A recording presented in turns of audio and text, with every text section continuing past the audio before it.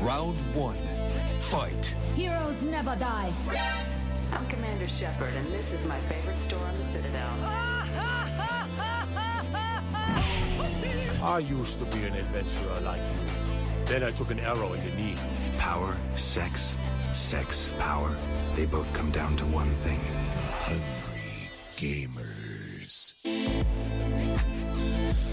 Hello,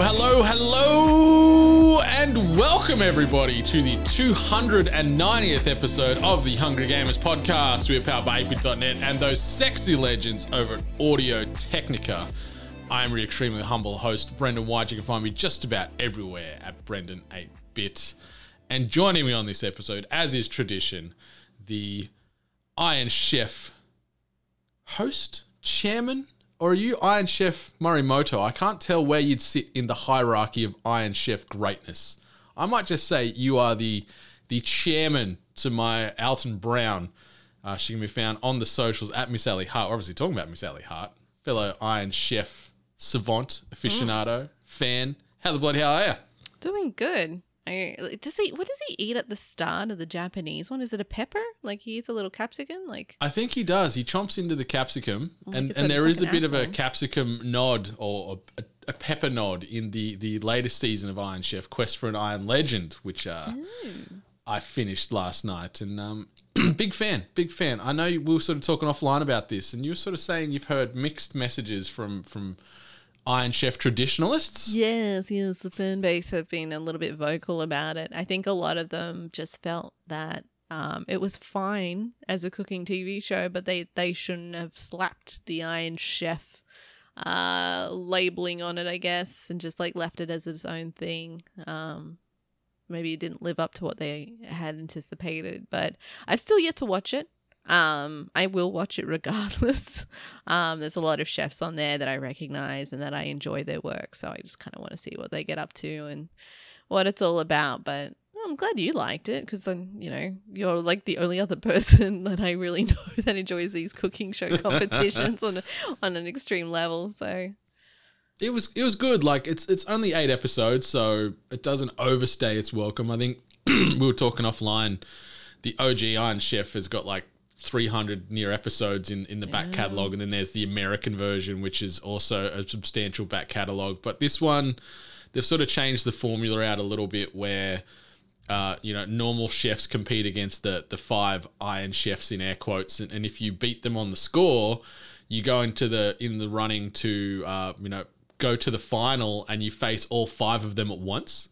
And if you beat them, you get this gold knife, like this gold placard knife trophy thing, and become the Iron Legend, which is something that doesn't exist in the Iron Chef universe at the moment. So you watch all the drama and theatrics play out, and like obviously there's some pantomime absurdities going on with the chairman and everything else. But it's always just interesting to me to know these chefs are so good at their craft that they can get thrown an ingredient and go, okay, you need to make 5 revolutionary dishes in an hour, and they can just have like this Rolodex of recipes and just know that it's going to work. Like, I'm always so impressed, and I've got a lot of admiration for chefs, and then especially when you add it into like a reality TV show spin-off, it's phenomenal. And yeah, it's just good, easy, dumb fun, and you learn things watching these shows too, like how they're preparing things and mentioning flavor combination and stuff. It's really cool. And everyone's favorite celebrity Australian chef who is on everything that America seems to produce, old Curtis Stone, he pops up.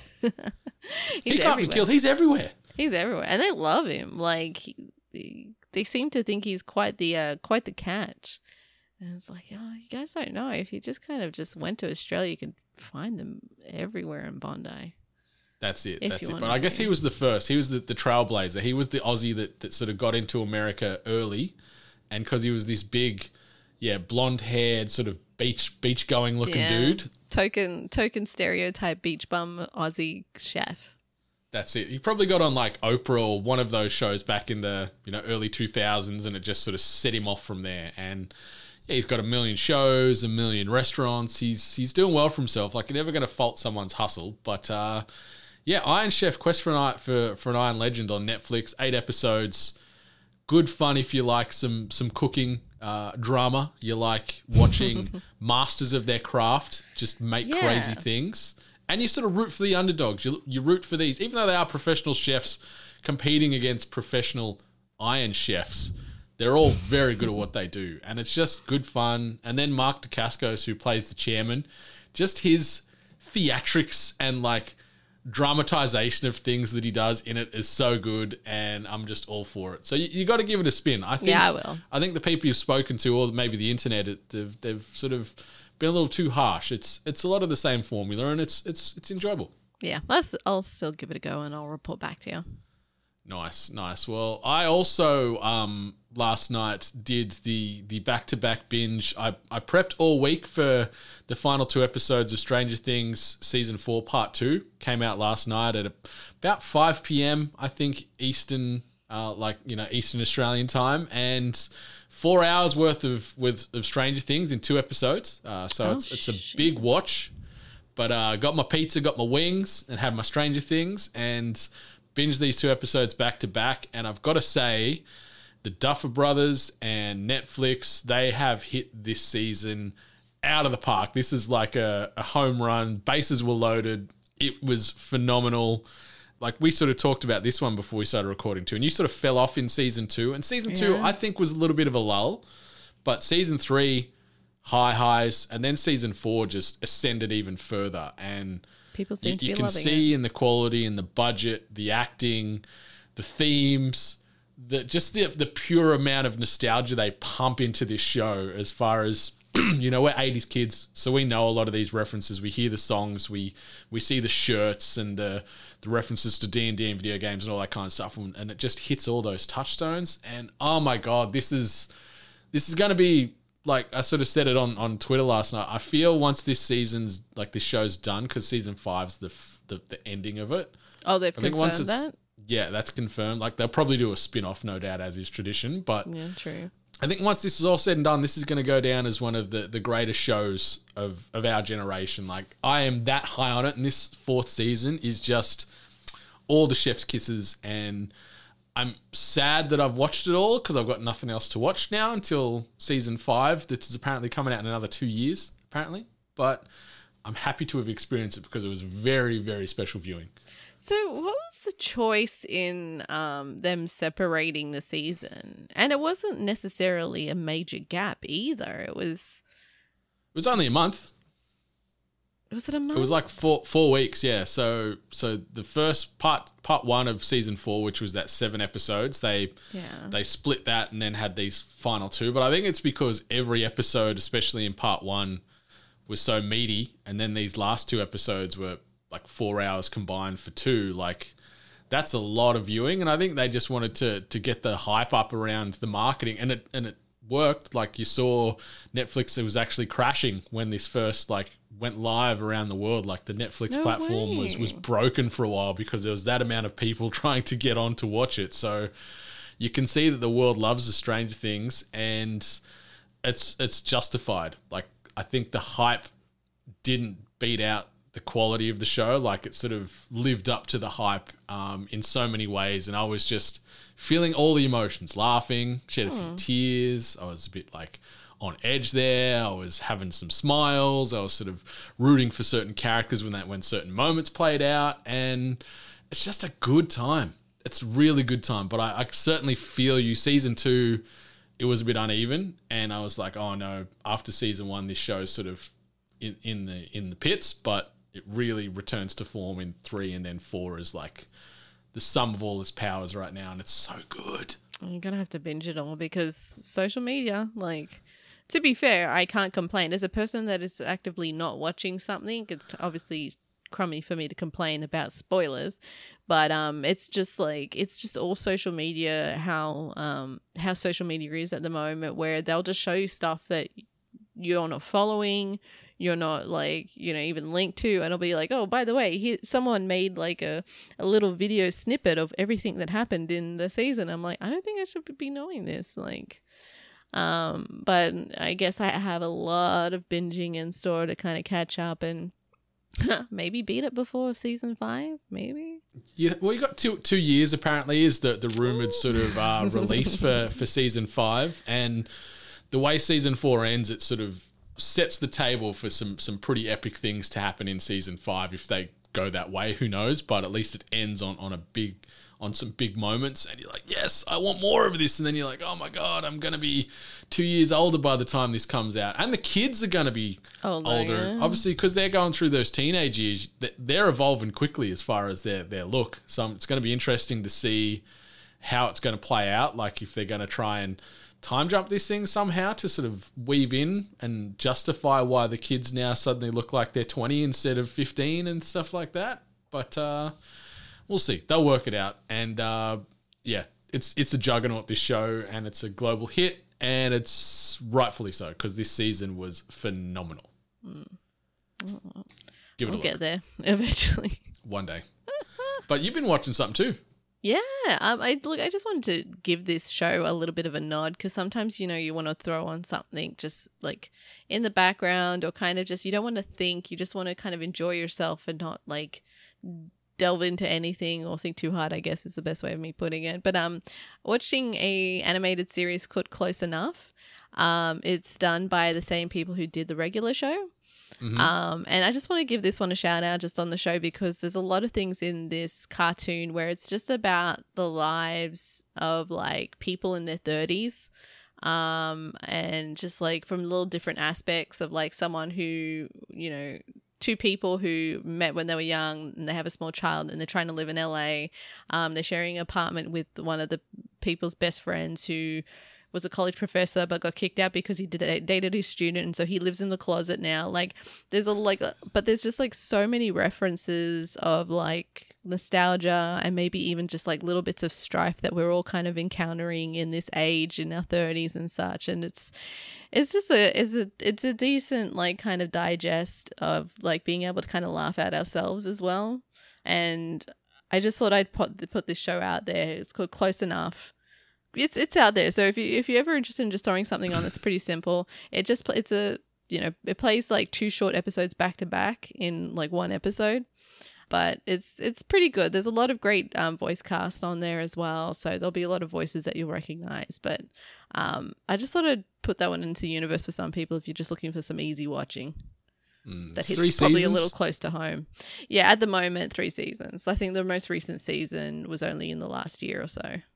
Nice. Yeah, 24 episodes, 3 seasons, available on a few platforms. And yeah, like if you like the regular show, like the art style is apples to apples. Like exactly. You can see that it's done by the same the same crew, like JG Quintel, I think is how you pronounce his surname. He created both those, and you can see his DNA all through it. Oh yeah. So yeah, I'm keen to give it a spin. And I like that it sort of is a different kind of animated show that deals with a lot of real world relatable things as being people in our 30s ourselves. So yeah. I'll report back on that one. And I see you've been playing some things. You were true to the word on one. You were talking up Fall Guys a treat last weekend. Yes. Boy, that game changed a lot. I am shite at that game now. But it was nice to kind of get back into it because I can kind of remember how what like drew me to the game and also the frustrations. It's been kind of interesting to seeing this push for their free to play, how they've changed to free to play now. So we're seeing a lot of fresh skins in these games, and a lot of people trying to figure out maybe what they're meant to be doing in the game. Mm-hmm. Also, the store and how you get rewards or how you buy cosmetics is pretty upfront. A lot of dollary dues that they're requesting. So there's that, but it's expected when you kind of go free to play. But yeah, it was good to get back into it, and now I'm really churning through it because now there's this like partnership or this kind of like reward system that they're doing now with Fortnite. So if you play a certain amount of rounds of Fall Guys, you get to unlock things in Fortnite. So I'm like, really? Well, there's some incentive to try and play both of those games at the same time. So don't tell me that. Now I got to go play Fall Guys to get some Fortnite bonuses. Yeah, just play it a bit. They've got the Halo skin cosmetic at the moment, like a little challenge that they've set out. But it's all like cross play now, so You know, if you're on PC, Xbox, PlayStation, or whatever, you can all play together. Or Switch, I think, is another option. Yeah, Switch is on there too. I'm not too sure how well that runs, but yeah, so everyone can kind of play together. So it's good. I mean, it's good for free gaming. If you just want to kind of get in there and mess around, you also can create custom lobbies as well. So, you know, you can just fill up a lobby with a bunch of friends and just go, you know, crazy with each other. So, yeah. I certainly need to give it a crack. I'll look at it this week and jump on, but I'll message you and try and sync where we can jump on together, because I don't think I want to play by myself. I want to play with some peeps. Yeah, it's been pretty tough playing with some random people every now and then. I'm like, wow, like talk about when I'm the good one in the team or the duo, then you know that you're in trouble. So be warned. And I also got to play the Teenage Mutant Ninja Turtles game. Hell yeah, you did. What did you think of it? Because you're new to Teenage Mutant Ninja Turtles as a whole. You said you didn't watch it as a kid, so this is one of your first forays into that world and that universe in New York. What did you think? The characters are wild. A lot of them are very similar, just really buff animals, buff humanoid animals. Very staunch looking turtles, aren't they? Yeah. Well, not even the turtles, like the bad guys, like Bebop and Rocksteady, and then you had what was he? A mole? There was like a mole. Mole Man was there. Like, yeah, they're all pretty yoked. Every one of those bosses you fight, they've all been hitting the gym, and they're not skipping leg day too. They're all big bodies. There has to be some kind of connection of everyone of our generation that kind of grew up with them, and then there's this strong percentage that are just all gym junkies now, just trying to get absolutely buffed up. Like, there has to be some kind of connection to that. Also, our obsession with pizza. Yes. But pizza's great no matter what. I must confess, I didn't choose a turtle. I went with April. Hey, you played as April as well. She's great. I rolled her. Tons of fun to play with. But like overall, I'm like, how do you play this game with 6 people? Because I only played with me and my husband. So it's just 2 characters on the screen, and sometimes we got lost. Like there was a lot of like chaos on the screen. So I have absolutely no idea how you play this with 6 people, because it was chaotic. It was fun. Like, it reminds me of old school arcade games back in the day. But yeah, I couldn't imagine playing this with any more than two players, to be honest. So we somehow made it work with 5. But yeah, there was moments when you're popping your special abilities and the animations are sort of churning. And if you're all popping them at the same time, it was just like the screen was whitewashed with abilities and enemies flying this way and that way. And you're like, I'm pretty sure April's in there somewhere amongst this pile of madness, and then you just let it all play out, and then you just keep going. But yeah, it does get pretty busy on the screen there. But are you a bit of a Turtles fan now? Did you play through the full 16 levels and roll credits as well? Gosh, no. I thought we were close to the end, because we got up to like 8 levels, I think. 8 or 9. And I'm like, it would have to be 10 levels, right? Because we got up to the... Oh, did we get past it? Like, I remember seeing the Statue of Liberty. So, but yeah, like the other thing I'm going to be fully honest about this game is I would not pay full price for it. Me either. Like how quickly we got through those levels, like, and reading online where it said that just to do a playthrough of it is 2.5 hours. I don't see the replayability on that unless you're an achievement hunter or like you go for trophies or such. So Game Pass seems like a great option to play this game. I don't know how much it's going full price, but it's $54 here in Australia. Oh, that's rough. That's pretty rough. Yeah. No, for like what we mentioned last week, I think when I first talked about it, and what Ali just said now is, if you're a Game Pass member, or if you've got an Xbox or a PC, it's on both versions of Game Pass. So sign up. You can get your $1 for the first month worth of Game Pass if you don't already use the service, and play the game that way. Because 50 buckaroos for a game that you might only play through once, maybe twice, and get, let's say, 4 or 5 hours combined. Yeah, that's a good chunk of change for that type of output you're getting. And yeah, I'd go the Game Pass route for sure. Yeah. I mean, do whatever you want. Like, you might see the, the money in it, or you might be just a big Teenage Mutant Ninja Turtles fan that you're like, I don't care, I'm going to buy it. But this is just being honest for anyone else out there that maybe be on the fence or have been thinking about it. Like, I know how I would have approached this game, and I just thought it would be brutally honest with what I would not pay big money for it. So yeah, because it's interesting. They released it digitally like a week and a bit ago now, but the physical version of this game isn't coming out until the back end of July. So they've sort of got a physical release in 3-ish weeks or so, but you can get it digitally now. So depends on if you want that physical box on your shelf with your games, or if you want to just play it as soon as possible. You got two options there. Sadly, you're just going to wait a little longer if you want that physical version in your hands. yeah. But it's fun. Yeah. And shout out to April O'Neil, the red-headed news reporter in that fantastic yellow jumpsuit, swinging that, doing the literal mic drops when you press the button to sort of get your special ability points up. Yeah. She's great. Yeah. Well, shout out to my husband who thought I was just being really annoying by doing her little taunt all the time until I had to mention that it went to the bar. He just thought I was being that annoying sibling who just hits the taunt button a lot. What did she say? Was it like, have you got any comments? Yeah, any questions or something like that? Like, yes. And so she just constantly like points her microphone out like that. And I've also learned not to Google her name. Why? Some stuff comes up. Oh, really? Yeah. I'll check that out later. Like, not all of it, obviously not all of it, but like there's a few things that kind of came up and I was like, oh, okay, all right, okay. She was one of my first crushes that I can ever remember as a kid. I could see crushed why. on April. I could see why. Pretty badass. Shout out to Splinter and obviously Casey Jones. So if you finish the game, you can get Casey Jones if you want to play as the hockey masked, hockey stick swinging, baseball bat swinging vigilante. Yep. Okay. I'm familiar with that character. Mm-hmm. And the band. Shout out to Casey Jones. Fantastic hardcore band. Don't know if they're still kicking around, but they released some bangers. Rings a bell, oddly enough. They're a straight edge hardcore band out of America. Yeah, there's my little random music factoid for the day. All right, quick bit of housekeeping. Obviously, ko-fi.com/weare8bit. If you want to support us monetarily, you can do so over there. If you want to get some merchandise, shop8bit.net is the place to go.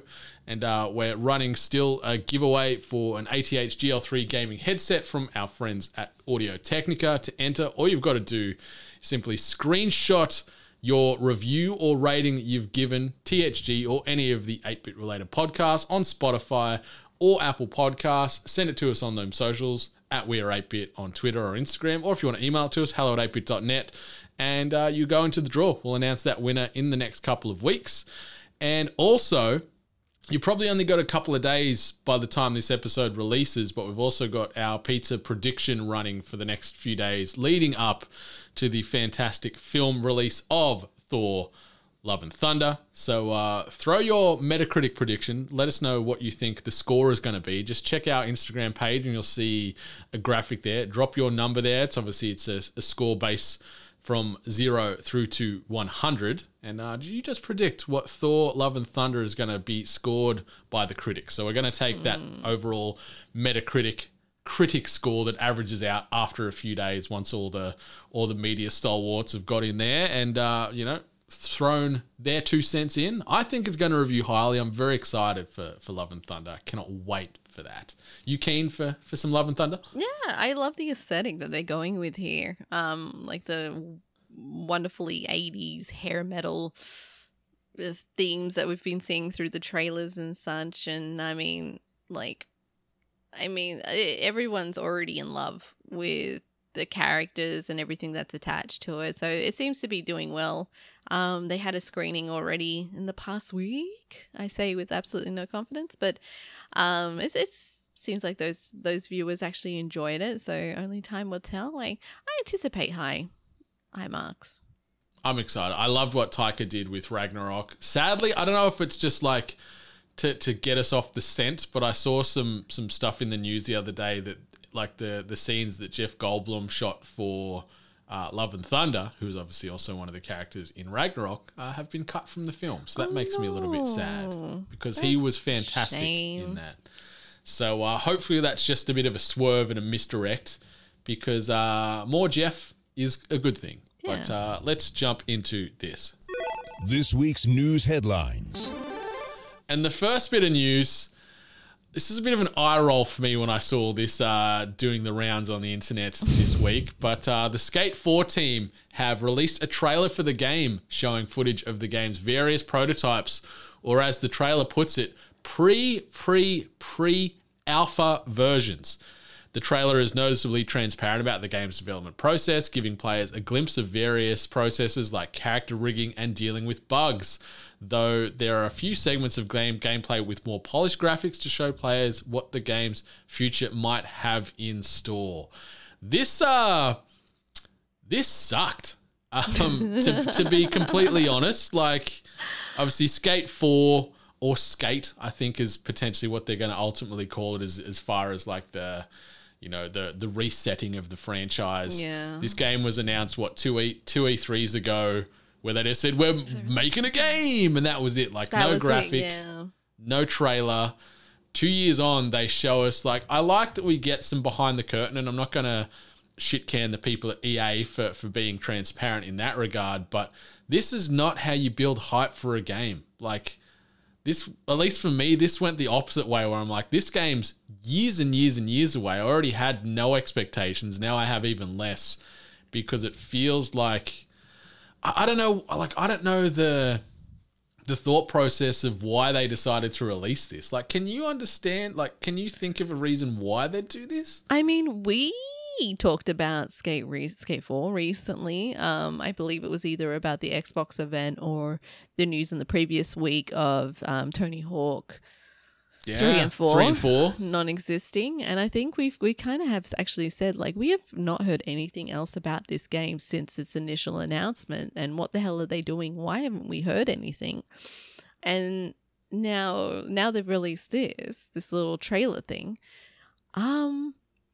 I mean, it's good. I guess I'm wondering if maybe there were more voices much like ours kind of saying, like, why have we still not heard anything about this title?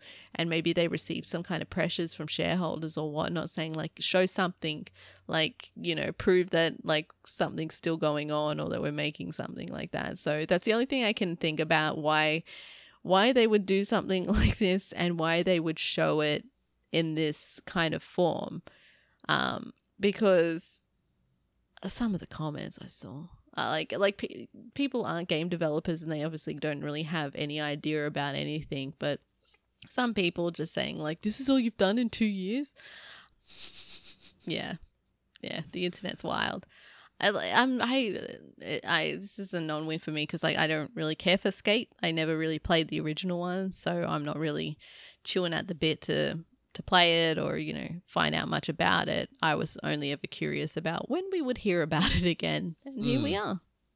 Yeah, it's interesting. Like, I guess the Skate loyalists might have been excited to actually see this game exists in air quotes. Yeah. Like, very, very early. Obviously, they said pre-alpha. Alpha, yeah. So you can see how early in the development cycle we are. And I know a lot of human hours and energy and skill goes into making a game. I'm not going to discredit anyone involved in this development process, but this is not a way you build hype for a game, at least in my head. Like, as far as the marketing machine, this is not a way to get people excited and keep talking about Skate 4 or Skate or ultimately whatever they're going to, you know, name this thing when it comes out in 2030.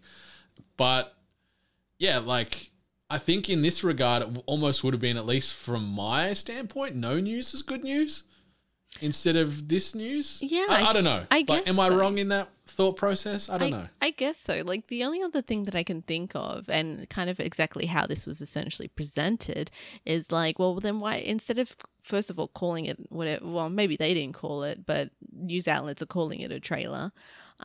Maybe more go down the route and just call them dev diaries, you know, like, We've seen them in previous titles, and a lot of people have been pretty receptive to them and enjoy looking at behind the curtain stuff. And I guess that's what this more felt like than anything. So maybe it should have been established that they were releasing some behind the scenes or like a dev diary instead of like kind of dropping it as this. But like you said, like maybe Skate fans that are actually really, really waiting for the title enjoyed having this little snippet, this little brief bit, and just, I guess, having a little bit of pen to paper, so to speak. Just as proof is that something is existing and out there. Yeah, I'd love to know if any Skate fans out there did pop any stiffies when this trailer released, because it's interesting. Like, I'm not a Skate purist. I know some people that love that franchise, and maybe this was what they needed to see them through for the next few years, to know that EA are doing right by this IP. But it just went opposite for me. Like, I had, like you mentioned as well, we got no skin in this game anyway, and it feels like now I've taken a step further back because, it was presented as a trailer. I like the idea you mentioned, like, maybe they do like a YouTube series, like a development diary type of thing, where they can show these changes and updates and what they're working on, instead of releasing this almost as like a hype trailer, where it did the opposite for me. De-hype, anti-hype. I don't know what the opposite of hype would be. De-hyping trailers in the gaming space is becoming a regular thing. Maybe for me. I feel like it's been a few times now where I've kind of said, like, the more trailers that they release, the less hype I'm getting. So it's happened to me in the past. So yeah. But this certainly missed the mark from my perspective. But I guess we'll see. Maybe in a couple more years we'll see only some pre-alpha instead of pre-alpha footage coming out. But maybe. Yeah, just the fact that there's 3 pre's before the alpha, this game is a long, long, long way away. Mm-hmm. So be patient. But if you don't want to wait that long and you want to play something a little bit fun, a little bit funky, Renovation Simulator House Flipper snuck its way onto Xbox Game Pass this week. Wasn't announced, wasn't on any sort of Game Pass upcoming schedules. It just sort of stealth dropped in there. Microsoft didn't have any official announcements, but it just appeared overnight in the recently added section. I don't know if you've played any House Flipper. I've watched a few friends stream it on Twitch, and it looks fun. It's a nice little chilled out sim game, and I think I'm going to be playing a little bit of this over the coming weeks. I think I finished House Flipper. I didn't think that there was an ending, but yeah, like I got to the ends of it. I'm curious to see if this version that they've released on Game Pass, maybe it might have additional content, because I think I played this a while ago now. But it's a great little cozy game of just like being given like decrepit homes and, you know, giving these tasks of like, you know, cleaning, renovating, painting, you know, doing up, and then you yourself can also invest in properties and turn them over and then, you know, sell them at a profit and such. It's a very curious game, and I always thought it was kind of niche, but it's actually done extremely, extremely well, and a lot of people from different gaming spaces have actually jumped on board and played this game at least once. So I think it's great. I found it quite relaxing. I could use a bit of relaxation in my gaming after a lot of high, tense and stressful Fortnite-related moments. So I'm going to give this a spin. I'll relay back to see how smooth and intuitive the controllers, like how it is playing on a controller. I played on PC. Because those sims can be a bit tough on a controller. So I'll see how they've gone with remapping the buttons to an Xbox controller. So yeah, I'm going to give it a look over the next couple of weeks, and I'll circle back. The last little quick hitter before we jump into a couple of bit more deeper pieces of news. Spellbreak developer Proletariat will seemingly be acquired by Blizzard to work on World of Warcraft, with the major consequence being that the wizard-based Battle Royale is to be shut down. Proletariat announced the closure of Spellbreak this week, before VentureBeat later reported that there were plans for the studio and its 100 members of staff to be purchased by Blizzard, the team which has reportedly been working with Blizzard since May of this year. Will focus on World of Warcraft and its upcoming Dragonflight expansion. So I guess it's bittersweet news this, where Proletariat and Spellbreak, the game is no more, but also the fact that they've been acquired and all those staff are moving directly across to Blizzard. That's a positive. It's, you know, the studio's gone for all intents and purposes, but all the people working there will remain in employment and jumping into the big old beast that is WoW. Yeah. I seeing that like a game was gonna just be stopped and ceased, like I had to kind of double check what Spellbreak was. And I think I actually have seen a few people play it. Like, it's probably come up on my suggestions on Twitch and such. It's a very sweet game, and it looks relatively well polished and probably fits in a lot of categories that people are familiar with. So, I mean, it must be sad to have something that you've worked on and kind of, I guess, taken away, shut down, you know, and then moving to a company like Blizzard. You're right, stability and all that kind of jazz, but obviously Blizzard hasn't been having the best of times lately, in regards to treatment of staff and etc. Hopefully with this turnover of Microsoft ownership, when is that happening? Well, they reckon it's going to be completed officially by, I think it was June 2023. Like it's gone through the voting stages and are now the like the American, you know, governing bodies are, I think they've voted to approve it and pass the purchase. So it's chugging along slowly but surely. But yeah, this spell, like, I haven't played a minute of Spellbreak, but I remember watching Aclay from a couple of MCCs playing a bit of this and being pretty hard about it, and it looked pretty funky as far as bringing in the magic or mage based elements of the game into a battle royale formula. Sure. And I always wanted to play it, but I never did, and it looks like I'm not going to. Yeah, won't be doing it. Yeah. But this game only came out in 2020, so I guess it's nice to see that one of these BRs had a good life cycle. Some of these games can live and die pretty quickly as far as they pop up and then the servers are shut within 6 months. So it's nice to see this hang around for 2 years, and no doubt, hopefully all these staff members got a nice little payout and a bonus based off the sale to Blizzard. But yeah, if we can see some of these mechanics make its way to WoW, like I've seen rumblings and rumors about like a battle royale mode potentially creeping into WoW. Like, obviously they've got the battlegrounds and stuff, which is one thing, but making it almost like a PvP, every person for themselves, 100 people drop in type of thing could be an interesting mechanic to make its way into WoW as well. And maybe this sort of purchase could start to signal that in a more official capacity. I know, like, the thing that, like, in saying that maybe it was a battle royale or success, you would only assume that if they were acquired, that maybe if it was so great, they would take over the IP. But you're right, like, maybe they're just taking what they know, what they've learned, and then going to just apply it to the WoW. Like, makes expansion. sense. Like, obviously there's spell casting and combat in WoW, and that was ripe in Spellbreak, so maybe they'll take some of that IP and those character models and those assets and weave that into some little WoW BR expansion that's going to tie into Dragonflight, which is slated for release in the future. Yeah, we'll see. The next bit of news I've just titled "Adults Are Evil," coming soon to cinemas and the small screen. So Sega is looking to expand further into film and TV by exploring potential live-action adaptations for games developed by Atlus.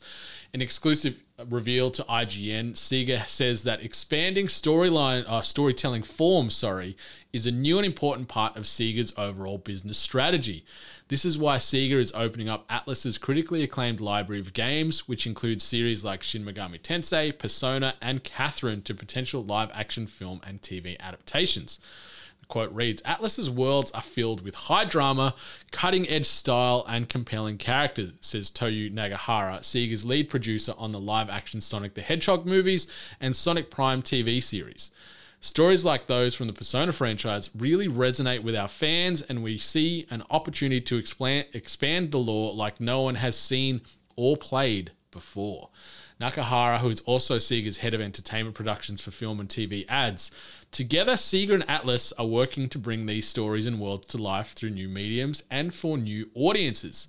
Sega didn't confirm which production companies it's interested in working with, other than to say that it is currently exploring live-action film and TV projects with various studios and producers. So this is interesting. You know, we've talked a little bit over the years as far as these IPs and the messaging and the storylines and the tone of these games. And I could see it translating to the screen.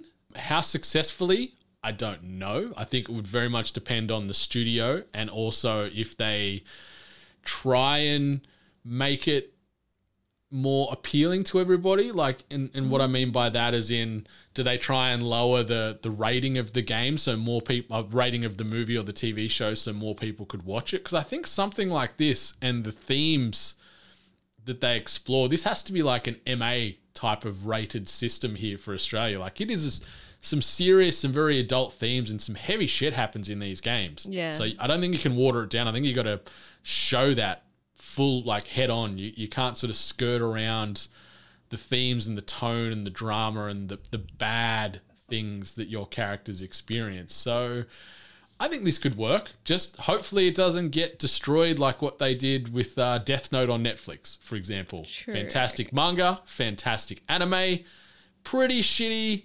live action adaptation for Netflix. So hopefully it doesn't follow that path and does something a little bit better. I don't know. What do you reckon about this? Are you interested? I could see Catherine being a really good, like, raunchy kind of movie.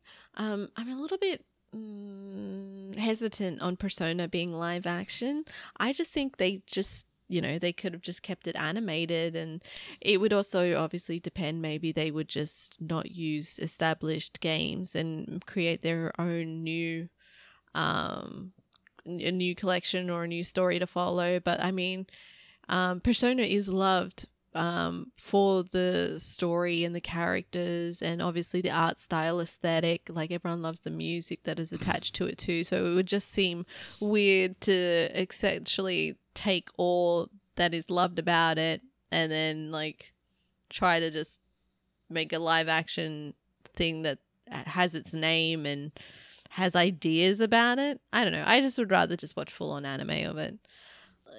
These are always, like, risky things to do, especially talking about moving into live action and then putting it in a public facing thing, like you shone light on, is like, are they going to make it more,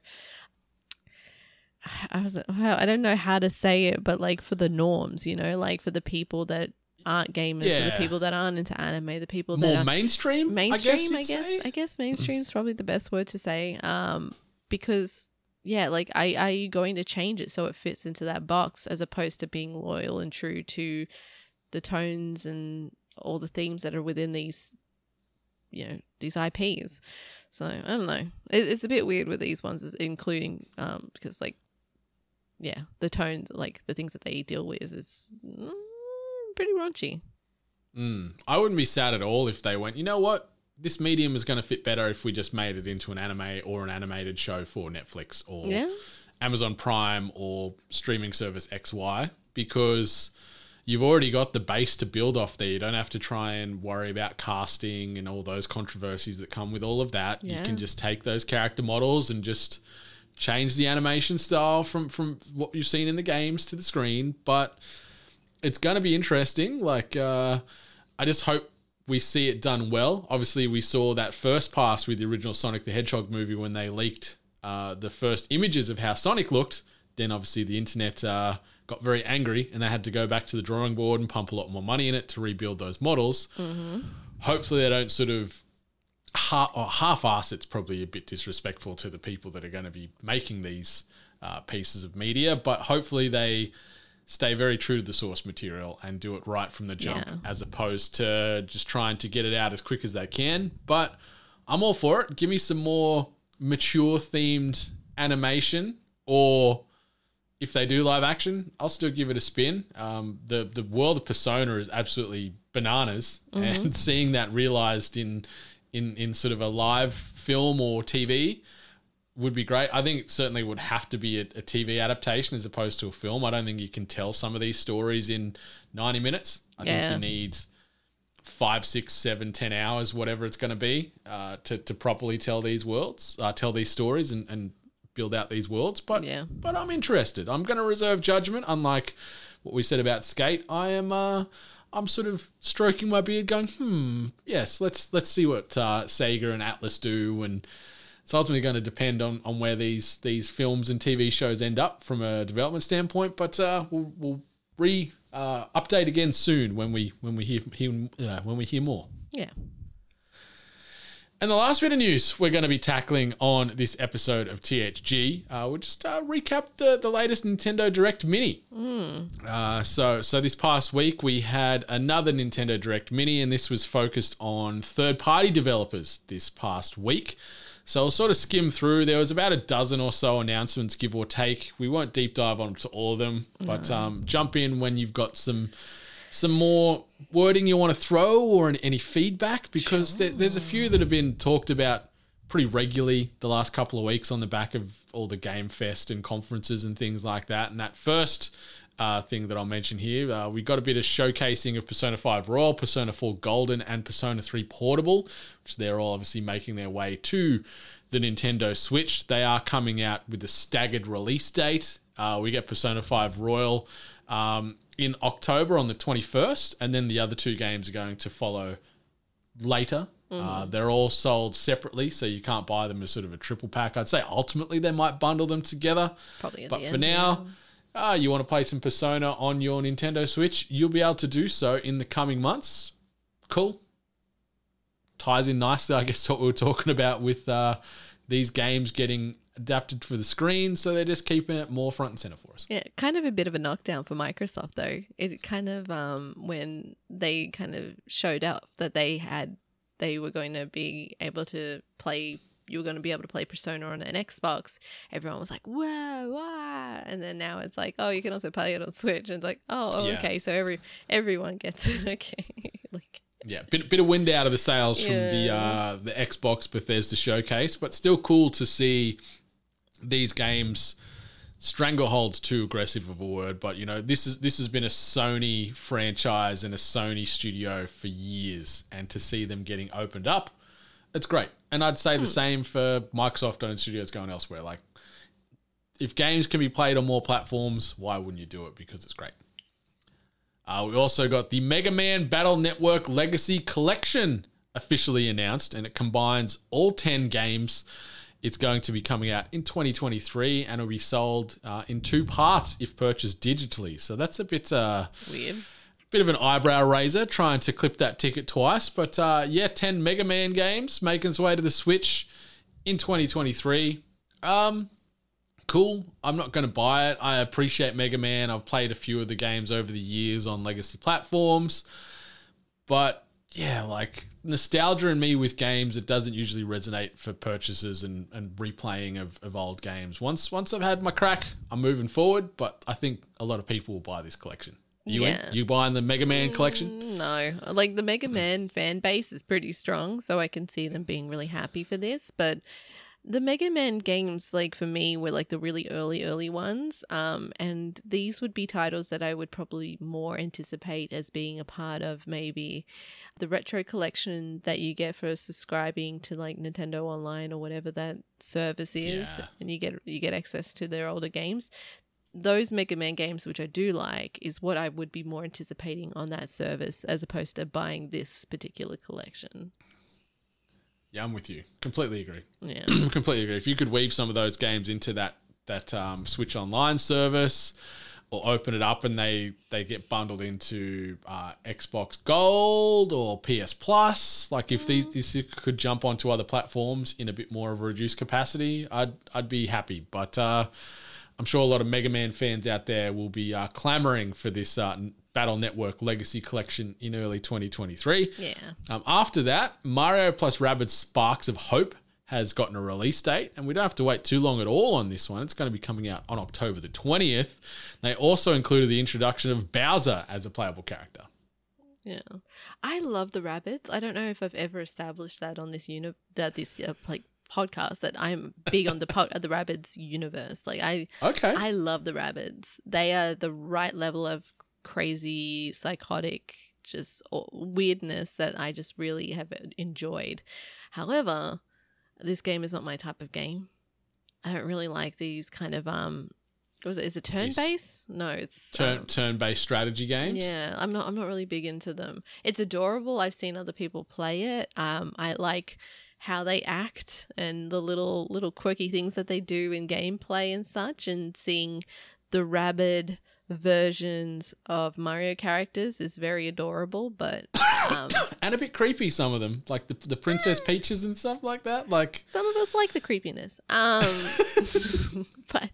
unfortunately, when it comes to actual gameplay, it's not for me. I'm with you. Like, I can appreciate these two worlds combining, and the first Mario plus Rabbids, sold well enough for them to generate a sequel. The Ubisoft Nintendo collaboration there is strong. Will I play this game? Probably not, but I know a lot of other people will. And seeing Bowser make his way in there, that's cool. I've got to ask: is this? Am I on the money here? And are Rabbids sort of like this generation's Lemmings? Possibly, like different games, but as far as the characters. I honestly really appreciate you making a connection to the Lemmings, because someone has rudely said to me, like, "Oh, Rabbids, aren't they like minions?" And I'm like, "Oh, dear God." No, I think that's probably the right angle that you're going with there. I had the games, like the Rabbids games, on the Wii. Like, really? You were in? I was in. I was stupidly into Rabbids. I even had like a cute little figurine that used to sit on my desk. But yeah, like I think that's a pretty strong connection. By the way, people don't need to let me know out there. I know everyone hates the Rabbids. Just letting you know. That's a strong opinion. People hate them because they don't talk. They just yell or, do kind of like mumbly talk. So. Yeah. They're very divisive, the old Rabbids. I don't hate them. I'm bang smack in the middle. But, shout out to Lemmings. Shout out to one of the OG strategy games. Yeah. It was a banger. Love that game. All right. We also got a confirmation that Portal Companion Collection has already arrived on the Switch. So this was announced available later on the day of the live Nintendo Direct Mini. So you want to get amongst Portal and Portal 2, you can do so now on the Nintendo Switch, and it will include local split screen and online multiplayer as well. Portal, fantastic series. Never played it. Hell of a time. Thoroughly recommend playing it on something because it is everywhere, as evidenced by now being on the Switch, and it's just so clever and interesting, and it gets the brain ticking. Yeah, gets you thinking, gets that grey matter working. It's really good. Yeah, I should play it. I never really thought about playing it like locally, like split screen. Hell yeah, which would be a bit fun. So I might have to look and maybe getting my hands on that one. You should. The next announcement, Nier Automata, the End of Yora edition, is making its way to the Switch as well. So obviously this epic action RPG, it's one of the best of the last several years, probably unanimously said that by many people, is coming out on October the 6th. And this Nintendo Switch version will include all previously released DLC as well as Nintendo Switch exclusive costumes. So if you are yet to play Nier Automata, it is also a game that is on every platform. You can have the chance to do so on the Switch come October the 6th. So October is starting to fill up more and more with some additional releases and notable titles and new collections coming out. So get Nier Automata, the End of Yora edition, into you on October the 6th on the Switch, should you choose. The next one, I'm excited for this. I want to play Harvestella. So Square Enix announced this new game, combines RPG elements and worlds with the lifestyle sim gameplay of Stardew Valley. The cool thing is coming out on November the 4th. And something that's a little different with this game. So you're playing as a villager, collecting your materials, growing your farm, all those sort of life sim tropes. Mm-hmm. But what you need to do is prevent the quietus, which is the season of death. And it's pretty much inevitable. It's coming up. And so you've got this finite life cycle with your farm and your life where you need to build and prepare for quietus, where either you or your fellow villager people are going to die, or maybe you can prevent it to prolong the game and keep going. So I like that there's a bit of a different change, a bit of a different wrinkle to the lifestyle sim archetype. And it looked cute, and I'm down. Are you in? as a fellow Sim fan? I don't know. When I watched this trailer, I was like, hang on, what is this game? Because I got really confused because I'm like, all right, it's a farming game, but then you're also fighting as well. Like, maybe it was a bit too much for me to ingest in the day, but like, it looks pretty. I don't know. I guess I'll have to just maybe look into it a little bit more because I wasn't completely sold on combining the two elements. Yeah. It's a bit much. I just want to... Could be divisive. Yeah, I usually just want to relax when I'm doing my farming games. I just kind of want to just do my thing, relax, have my little farm, pat my little animals on the farm and just, forget about the world, not have to rid of the season of death. Yeah, quietus. It sounds pretty morbid, but yeah, it's this is farming with consequence potentially. So we'll see how it goes. I just realized what I was wearing.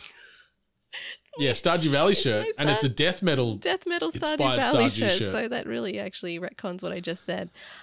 Yeah, I'll look into it then. I'll eat my hat or my shirt, I guess in this case. Yeah, you're committed. But Harvestella coming out on November the 4th. We got confirmation from Ron Gilbert directly here that Return to Monkey Island. It's coming to consoles, and it's going to be making its way first to the Nintendo Switch. As opposed to PlayStation or Xbox. Or PC. So this is coming in 2022. The world was very excited for this Return to Monkey Island game.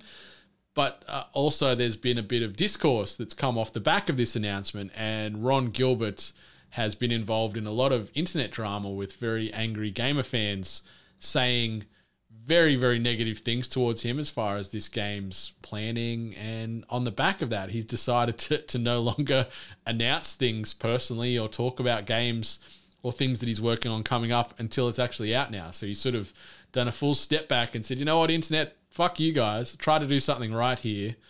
You've come at me with your pitchforks and your torches and you're just being dicks. So I am going to ground. And I understand why. Yeah. Internet's a pretty shitty place. Sometimes it's better just to be a viewer on the outside than actually participate within it. I loved Monkey Island. I love my point and click adventures, point and click on the PC. I understand about going this new route in design, but it's throwing me off. It really is bugging me out, and I can't get over it for some reason. Like I like the style. Like the style's pretty cool, but when I'm seeing these characters which I'm familiar with, which I've although saying that I went from pixel to kind of cartoon drawing at one stage, but something about it's really throwing me off and not making it feel nostalgic or familiar or like connected. It's like it's bugging me because I want to like it and I want to be excited, but yeah, I don't know. Stubborn. I don't know. It's shitty because I want to be excited. I want to be happy about it. Well, you can try and point and click your way through this game on the Nintendo Switch at the back end of this year, should you choose. If it allows you to sort of, instead of move the joysticks around and you can just like finger tap the screen, as far as that can be the way to navigate, that'd be a much smoother and quicker experience. But we'll see. I'm with you. Like, the art style, it's familiar but alien, and it sort of throws off the nostalgia feel as far as thinking of the OG Monkey Island games and how it looked and what it's become. But I'm down, just as long as it can nail the tone. That's the biggest thing. Hopefully the writing is still as witty and funny and clever. So as long as it can nail the tone, I think it should be a good time. Yeah, that's true. Oh, yeah. I'll wait. We'll see. We also got Super Bomberman R2, which is a new game announced that's coming to the Switch in 2023. And it's got a castle mode that lets teams of up to 15 players blast their way to a treasure chest while one player acts as defense to try and stop them. You can also create and share custom battle stages. More Bomberman. Bomberman's fun. It's fine. I'm not a big loyalist to the franchise, but it's a game that I've enjoyed when you can get into that multiplayer madness and play with friends, family, and foes. So, more Bomberman, Super Bomberman R2 coming in 2023 to Switch. Not a big Bomberman fan, but looks cute. Yeah, yeah. We also had Live Alive with the demo officially announced. So this is obviously a cult classic RPG making its way to the Switch with the new HD 2D look. The full game is coming out on July 22, of this year. So in a little over 3 weeks, or a little under 3 weeks at time of recording here. But yeah, you'll be able to play the first 3 chapters right now via the Nintendo eShop. I actually want to give this a look. I want to try and play this demo to sort of feel it out and see if it's going to move the needle for me. So I'll report back on that too. It looks cute, but yeah, no, also not my thing. Yeah, maybe a bit of Monster Hunter Rise Sunbreak could be a thing where they sort of dove deep and sort of revealed and showcased more of the roadmap, letting you know when these free updates are coming, what they're going to consist of, so on and so forth. Obviously, we got a pretty good deep dive on Monster Hunter Rise in the Capcom showcase just about 2 weeks ago now, so more of the same there. We got a gameplay trailer then for Sonic Frontiers, which is the free roaming game making its way to Nintendo Switch. They also showcased a new look at the combat. Is this exciting for you? I know you're the resident Sonic fan. Are you in on Frontiers? No, not really. As I've previously mentioned, I kind of dropped off Sonic games around like Sonic 3, and when we started getting a bit 3D with the Sonic games, I never really enjoyed them. We've obviously seen more of this Sonic Frontiers game, which originally looked like it was just some game modded to have Sonic in it because the styles were completely off. We have since seen different stages and such, but it's still in that kind of like Sonic Generations kind of like perspective of being behind Sonic and going down like one single path. It's not my kind of thing. So, but I mean, there's a lot of people that are a fan of that style of Sonic game, so hopefully they'll enjoy that one. That's it. And the world's mad for Sonic. It's it'd be silly for them to stop making these games, especially with the hysteria off the back of the 2 films.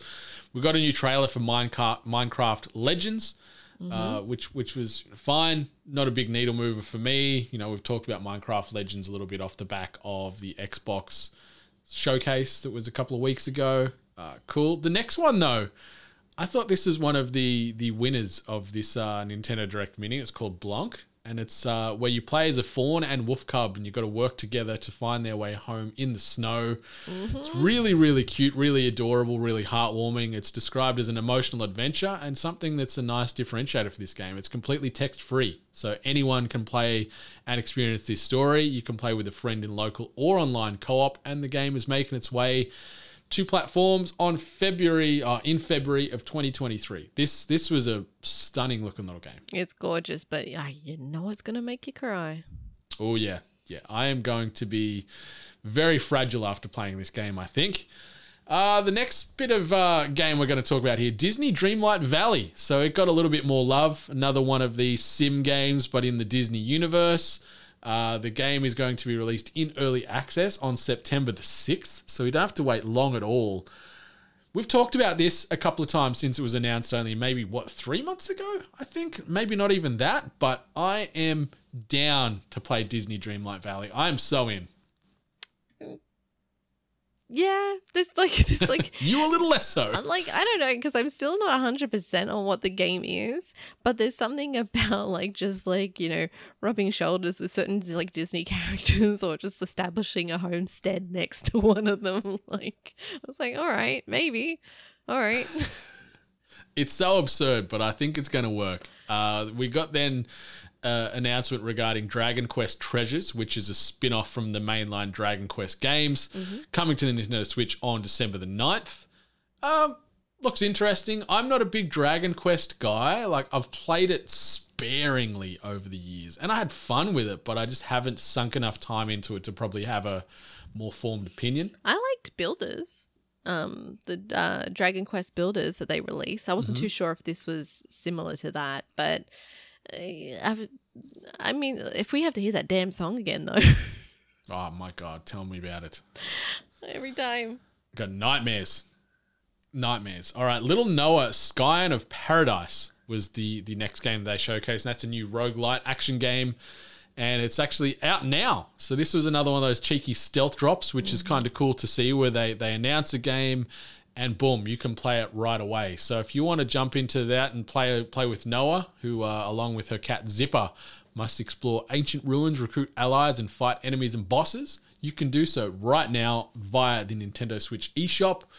Looked interesting. Roguelites, I'm very up and down on that genre. Yeah. Some games really, really hook me. And then other ones I'll play and I'm like, you know what? This ain't for me. I'm out. Yeah, exactly. It's got too many things out at the moment where even those ones that you take a gamble on, you second guess. Exactly. So we'll see. The other one, this next one that I want to mention, certainly piqued my interest as well. RPG Time, The Legend of Wright. So Kenta is an aspiring game creator who is working on their first hand-drawn RPG, and you play through Kenta's notebook with over 200 pages worth of puzzles to solve, draw, and erase. It's coming out on August the 18th, so a little over 6 weeks' time you'll be able to play this. Really cute style, very interesting premise here, and this is another one where I'm like, okay, I might seriously consider picking this up on the 18th of August. Yeah, it was definitely very unique and stood out. And my only query about it is how accessible it is to a younger generation, because it has that connection to like a young kid dreaming to being a game dev or creating his own game, and a lot of like imagination and arts, and like I just think that, like, based on the idea and the concept of the game, I hope the game itself is accessible to kids of a younger generation, so they too can kind of get inspired by it, because it looks very delightful. It really does, and I'm keen to see how this plays out, and I hope it is accessible, because if this could be a nice gateway to young kids, as you mentioned, getting more into game development, this could be a nice little sort of teaser, little palate cleanser to get them interested and more excited to explore the life of a game dev and the highs and lows of all that. Then we got some highlights of Lorelei and the Laser Eyes. So this is a very surreal puzzle mystery game making its way to the Nintendo Switch in 2023. It's sort of a homage to the, mystery games and novels of yesteryear. So a little bit of a throwback. Cool. Looked pretty cool, yeah. I liked its kind of styling and like nods to the noir kind of styles. Like, it's weird to say, I kind of got like a little bit of Persona vibes to it.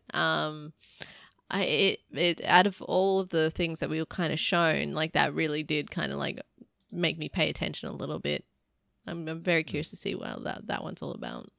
Yeah, so that's coming out in 2023. We don't know the exact release date yet, but you're going to have to wait till next year on that one. Then we've got Doraemon, Story of Seasons, Friends of the Great Kingdom. So obviously this game ties into the legendary Japanese mascot Doraemon. And you're harvesting crops, tending to animals, and using Doraemon's secret gadgets. So we've got some more of that life sim love coming out this year. Specific date at the moment is not confirmed, but if you want to have that life sim game with that very eccentric big old blue cat humanoid thing, you can do so with Doraemon, Story of Seasons, Friends of the Great Kingdom. So many life sim games coming out this year. It is absurd. It always felt like the theme of this Nintendo mini event is like, Xbox was your kids like space, Nintendo's like your kids like farming. Mm-hmm.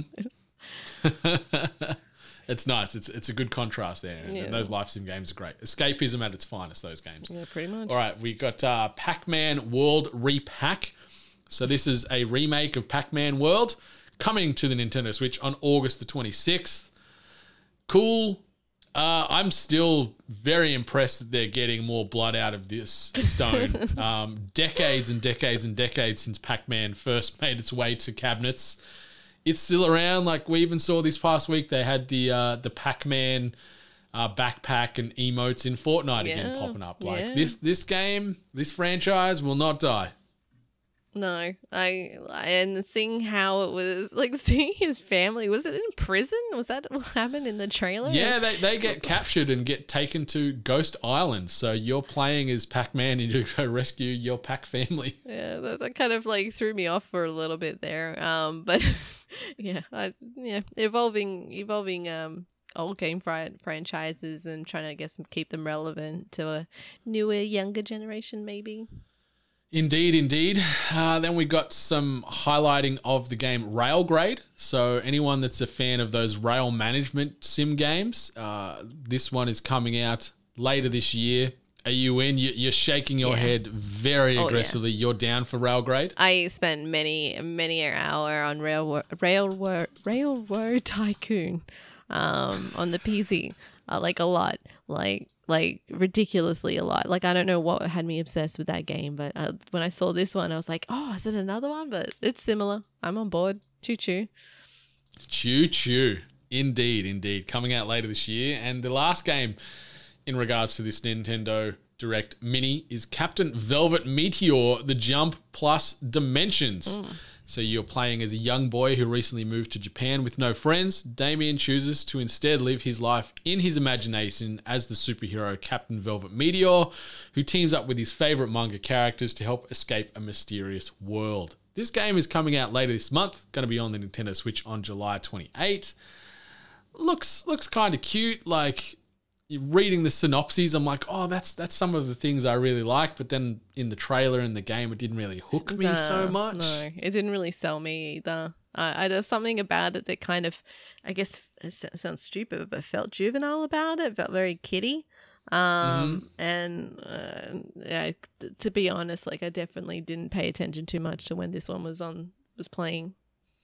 Yeah, missed the mark for myself. But overall, this Nintendo Direct Mini, it was okay. Like, they rehashed some of the news we already knew of. A couple of new game announcements like Harvestella, I'm very interested in. Blanc, and then Disney Dreamlight Valley were the three that sort of hooked me. And then obviously you mentioned, Lorelei and the Laser Eyes looked very distinctive and stood out amongst this group of games that they showcased as well. Yeah, and Railgrade. Bring on the railway tycoony goodness. What'd you say? Choo-choo, right? Choo-choo. All right. Let's jump over to this. Tweet of the week. And this tweet comes via way of @EA. Obviously, that is Electronic Arts' official and primary Twitter handle. And they tried to get on the cool internet hysteria. What do we call this? Meme wagon, I don't know. Yeah, meme wagon, the thing that's doing the rounds and everything on all the platforms. And the tweet reads, there are 10, but they only like playing single-player games. So this felt very, very, very, very tone-deaf to me because, with EA, they've famously closed down a lot of their single-player focused studios. Like you think of Visceral Games, who's done Dead Space. They got closed a few years ago, only for them to now be remaking a Dead Space with other studios amongst the EA umbrella. Yeah. And then even think of like the games tied into the Star Wars franchise they're making, which are single-player games. So old and existing franchise studios that are under EA getting all kinds of disrespected in this. And you read the comments and you read a lot of the responses to devs either working at EA or, were let go when their studios were closed, all pretty much saying, EA, stick it up your ass. This is, pretty mean. You're being a bunch of wankers. And I just wanted to shed some light on that because I thought it was very tone deaf and really missed the mark. Yeah. Unfortunately, right now we're in a stage in like social media where corporations or, the face of corporations appearing in a social media space, we're seeing like edginess being rewarded and hyped up a little bit. Certain studios, it works. The team Sloth that do Among Us. They have a great social media manager who's usually out there causing some brilliant creative chaos. And then obviously the team at Devolver have known to put out an interesting tweet or two. Unfortunately, when you're a face like EA, like you are a big group, and then you kind of put out something like this that not only makes you look bad, you were representing a whole group of people to make them look bad, and you're also then shitting on your, other people that are similar in the industry. And it definitely did come through really tone deaf, really, really cruel and shitty as opposed to like hilarious and edgy. Yeah, they definitely got reprimanded for it. A lot of people were mad about it, so I think they had to put out an apology. Yeah, afterwards. they circled back and tried to backpedal a little bit on what they were saying, but yeah, it really missed the mark. And I think you nailed it. Some of these studios, their social media awareness is phenomenal as far as the content they come out, and it's very on brand. But this just felt like some corporate suit saw one of these TikTok videos about, he's a 10 but, or he's a 6 but, or whichever version they want to go with, and let's do that. Someone spin up a great tweet, and let's get all the awesomeness off the back of that. And yeah, this was a big old misfire from EA, who misfire pretty regularly.